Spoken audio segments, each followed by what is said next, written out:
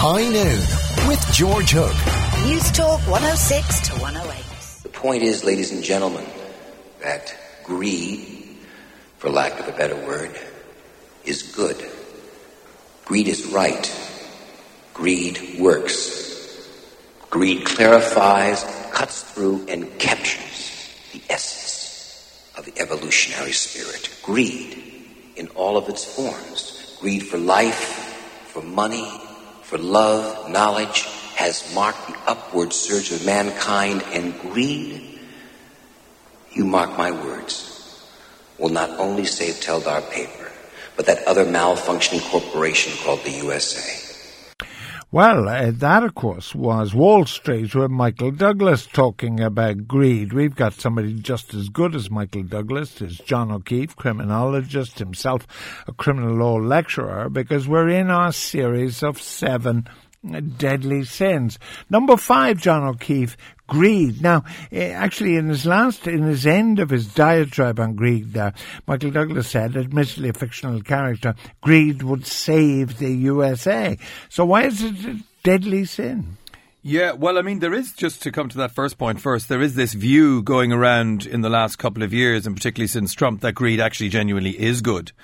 And though sometimes, well, I would say always ugly, but though sometimes ugly, it does motivate human beings to have come to good economic and social outcomes, I suppose. So it's said.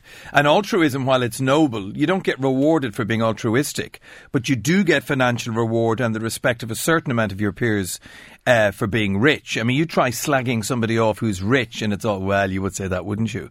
You know, you just don't get any leeway. Milton Friedman, the economist, had it about right, because I think what he was saying was you shouldn't eradicate greed. We should keep it, but in a sort of a space where it does least harm. And of course, he called that capitalism.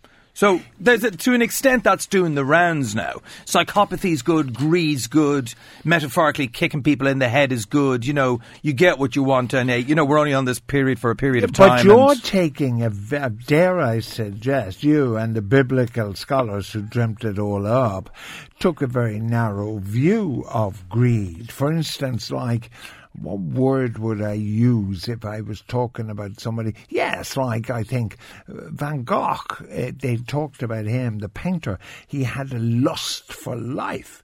Now, he was greedy. He wanted to live longer than the average lifespan of 70 years and 10. Well, there's nothing wrong with that, because that's a lust for your own life and it's an enjoyment of life. I suppose what the biblical scholars were saying, that greed or avarice is the desire for extreme personal wealth or gain. And the only way to achieve that is generally by stepping on other people. Greed, of course, can be anything. I'm not going to go into gluttony because we're going to talk about that next week. But it can be seeking attention, admiration, as you say, lust and so on. But the biblical scholars, as we say at the beginning of this every week, were in no doubt about greed. Leviticus said, well, look, greed, there's 2 things associated with greed. The first is the colour yellow, and the second is the symbolism of the frog. And the Bible doesn't like yellow, and it doesn't like the frog. Really? Yellow in the Leviticus. Poor old frog. Yellow in Leviticus, yellow was considered to be something leprous or having leprosy. And of course, to be yellow-bellied is to be a coward after some bird who had a yellow belly. And yellow and orange, of course, don't mix very well. And red can increase a person's appetite. Brings us neatly back to greed again.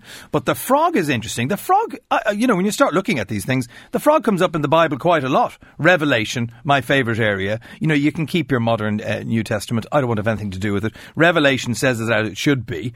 I saw out of the mouth of the dragon and out of the mouth of the beast and out of the mouth of the false prophet there 3 unclean spirits like frogs, for they are spirits of demons working signs to go forth unto the kings of the earth. So, they're in no doubt that if you're greedy for secular and material things, and what's going to be left out? The baby Jesus. Needless to say, the Bible, by definition, doesn't like that, particularly the Old Testament. All right.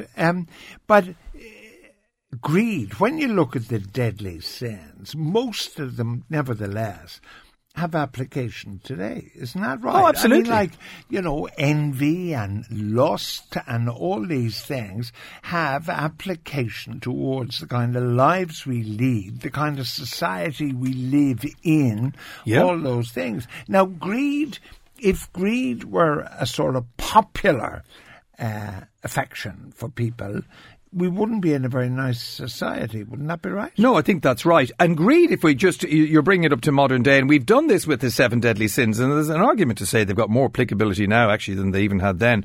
But greed can often arise from these early negative, put our psychological hat on, it's always good, arising from these negative early childhood experiences, such as, parental inconsistency, neglect, or abuse. So you're now left vulnerable as an adult. So what do? Well, you get yourself a good old addiction. What addiction do you choose? Well, you might choose the gathering of money. It's a substitute, remember. It's filling that particular void. And of course, the idea of mortality haunts us all. Well, me and you particularly, we probably think about it all the time. But even the general population are thinking about mortality. So we have to have some closure. I mentioned that last week. How do we get closure? We make significance of what we have here. Guess what? Money seems to speak all languages. But it's not about the money. It's about the process that gets you to the money. Well, always you wondered about people who had more money than Croesus. Yeah. And then why did they want more?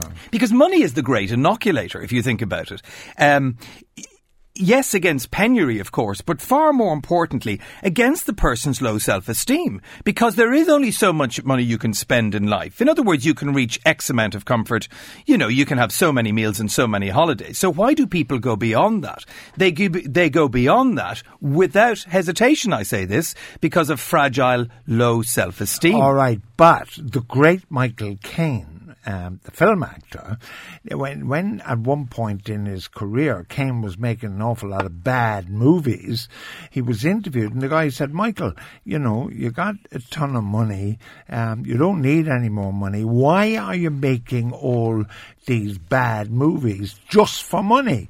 And Caine said, not I'm greedy, he said, because I was born in poverty and I have no intention of going back there. That point is certainly well made, and I do accept that That's point. That's not greed, therefore. Well, it's not necessarily greed, but nonetheless, you can be born in poverty and you can hit the dizzy heights of financial success.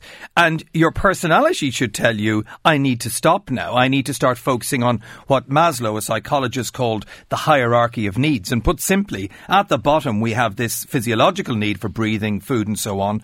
Then we have safety, which is ourselves, our family, employment. Then we have love and belonging. We're going up a pyramid now. The idea that we have friendship and family.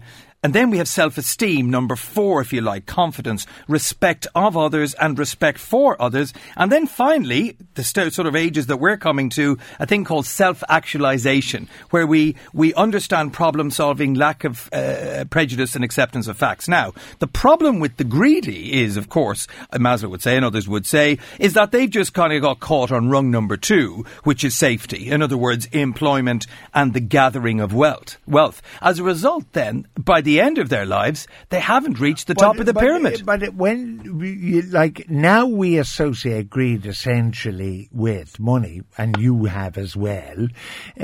But the thing is, my pension guy is fed up getting a call from me every single week, have I lost any because the markets have imploded? And then B, have I enough? Am I okay when I stop working? Will I have enough? So a lot of acquisitiveness is caused by, you said, lack of self-esteem, but also lack of confidence. You think, if some people would say, it's really interesting when you talk about pensions.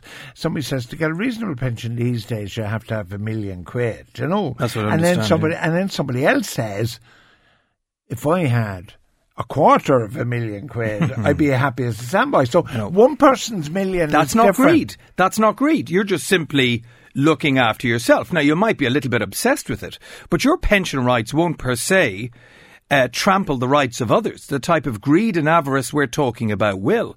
And that's why the old biblical scholars Precisely. Well, they were concerned for that reason, but they were also concerned because the more time you spend talking about Ferraris, although this wasn't quoted in biblical times, the less time you have for God. But in Ireland, if we look at it collectively and culturally in Ireland and greed here, it's very easy to go back to 10 years ago and say we all became greedy then. Well, I think it may have been there before that. I mean, we're still in so many ways doffing the cultural cap to the east, as in Britain, and also to the west. and we have a national inferiority complex. We think we're all about crack, the GA, and the GAA and all the rest of it, and we can tell a good story.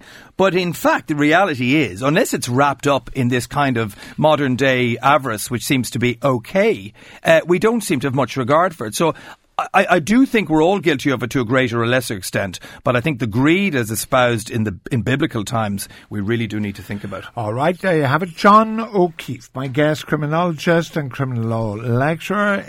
It's number 6 in the hierarchy of deadly sins. And next week it is? Next week we're going to look at its first cousin, gluttony. Oh, yes, great.